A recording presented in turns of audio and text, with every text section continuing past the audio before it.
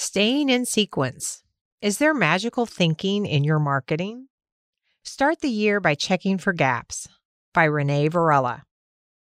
Pay no attention to the cracks in your marketing. Remember when the Wizard of Oz tried to keep Dorothy from seeing that he was just a regular guy behind the curtain?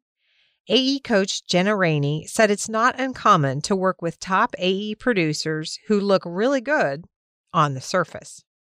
But as I start to pull the curtain back, we find that maybe there's an issue with profitability, a massive issue with employee turnover, or the closing ratio isn't what it should be, Jenna said. But instead of dealing with those issues, the advisor just keeps on pushing. At a certain point, though, you cannot continue to go any further in your business because your foundation is falling out from underneath you.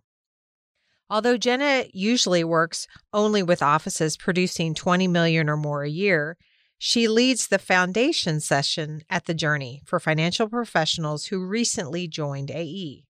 The goal of the training is to make sure advisors have buttoned up the 4 fundamentals in their practice. Number 1, marketing. Number 2, client acquisition. Number 3, operations. And number 4, client retention. Stay in sequence. In this issue, we will highlight the fundamentals of marketing. Beginning on the next page, you will find the 4 levels of an independent financial practice, as well as key marketing activities for each one. While Jenna acknowledges that the framework is not an exact science or an all-inclusive list, it highlights key variables of successful practitioners in each stage of the process.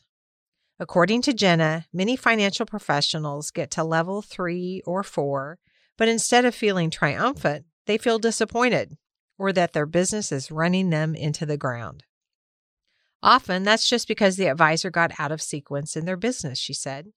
You may be a level 4 office, but maybe you missed a few things back at level 1 and level 2, and we should go back and get those things shored up before we continue to grow. A level 1 office has annual production of $3 to $6 million, no staff or the spouse works in the business, and a virtual office, not much of client experience. The key marketing activities for a level 1 office. Number 1, logo, brand, and website. Make sure all your materials are professional, strategic, and effective. Number 2, consistently marketed seminars. For example, consider marketing seminars for 3 months in a row, then take a short break, followed by another 3 months of seminars. And number 3, ROI tracking. Determine assets gathered from each marketing event. Level 2 office has annual production of $6 to $12 million, some staff and a basic office, and is starting to generate some real revenue. Key marketing activities for a level 2 office are, number 1, active strategy diversification, digital, radio. Active strategies drive first appointments or physically put you in front of people. Passive strategies build brand, reputation, or relationship. For some of you, radio is an active strategy. People pick up the phone and set first appointments with you. For others, radio is a passive strategy. It's building credibility in your marketplace. Be sure your team doesn't spend time on e-newsletters, a passive strategy, before your seminars are full. Active strategies, like getting first appointments, always come first. Number 2, effective marketing to existing clients. Offices that actively do referral marketing annually generate 40% to 60% of new assets from existing clients and referrals. Number 3, predictable before new. 2020 taught us that your webinar should not replace your dinner seminar. It should be in addition to it. If you're going to test something new, don't stop what you know already works. Run both strategies simultaneously. A level 3 office has annual production of $12 to $20 million. Sales process is scalable. Marketing is more predictable. And it's transitioning from a sales company to a real business.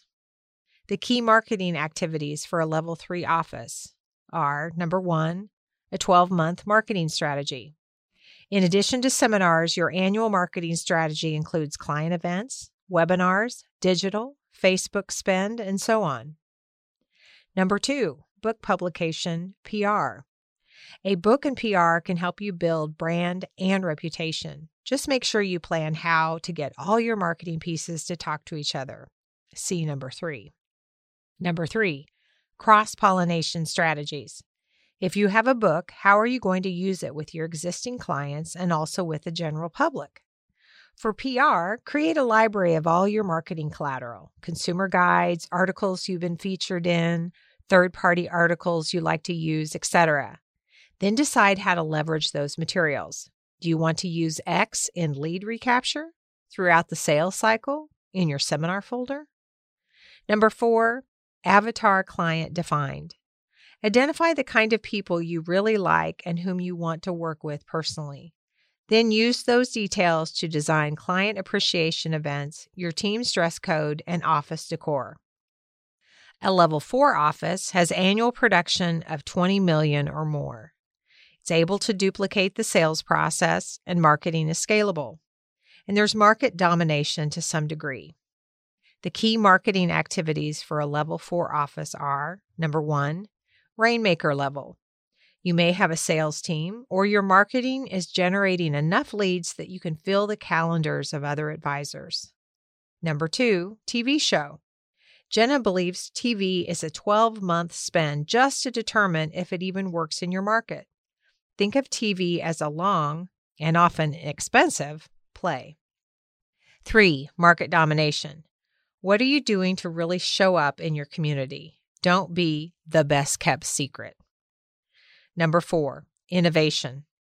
After stabilizing your business, your cash flow, and your team, it's okay to test something new. Just remember that doing some things on your own, such as generating your own leads, might cost a pretty penny. Check for gaps. For resources on how to conduct a gap analysis or talk with the AE Coach team, contact your VP of Advisor Development by calling 866-363-9595. Producers are ultimately responsible for the use or implementation of these concepts and should be aware of any and all applicable compliance requirements. Investment advisors are strongly encouraged to obtain pre-approval from the broker-dealer and/or registered investment advisor with which they may be affiliated prior to incorporating new marketing concepts, strategies, and methods into their practice. Results from the use of these concepts and strategies are no guarantee of your future success.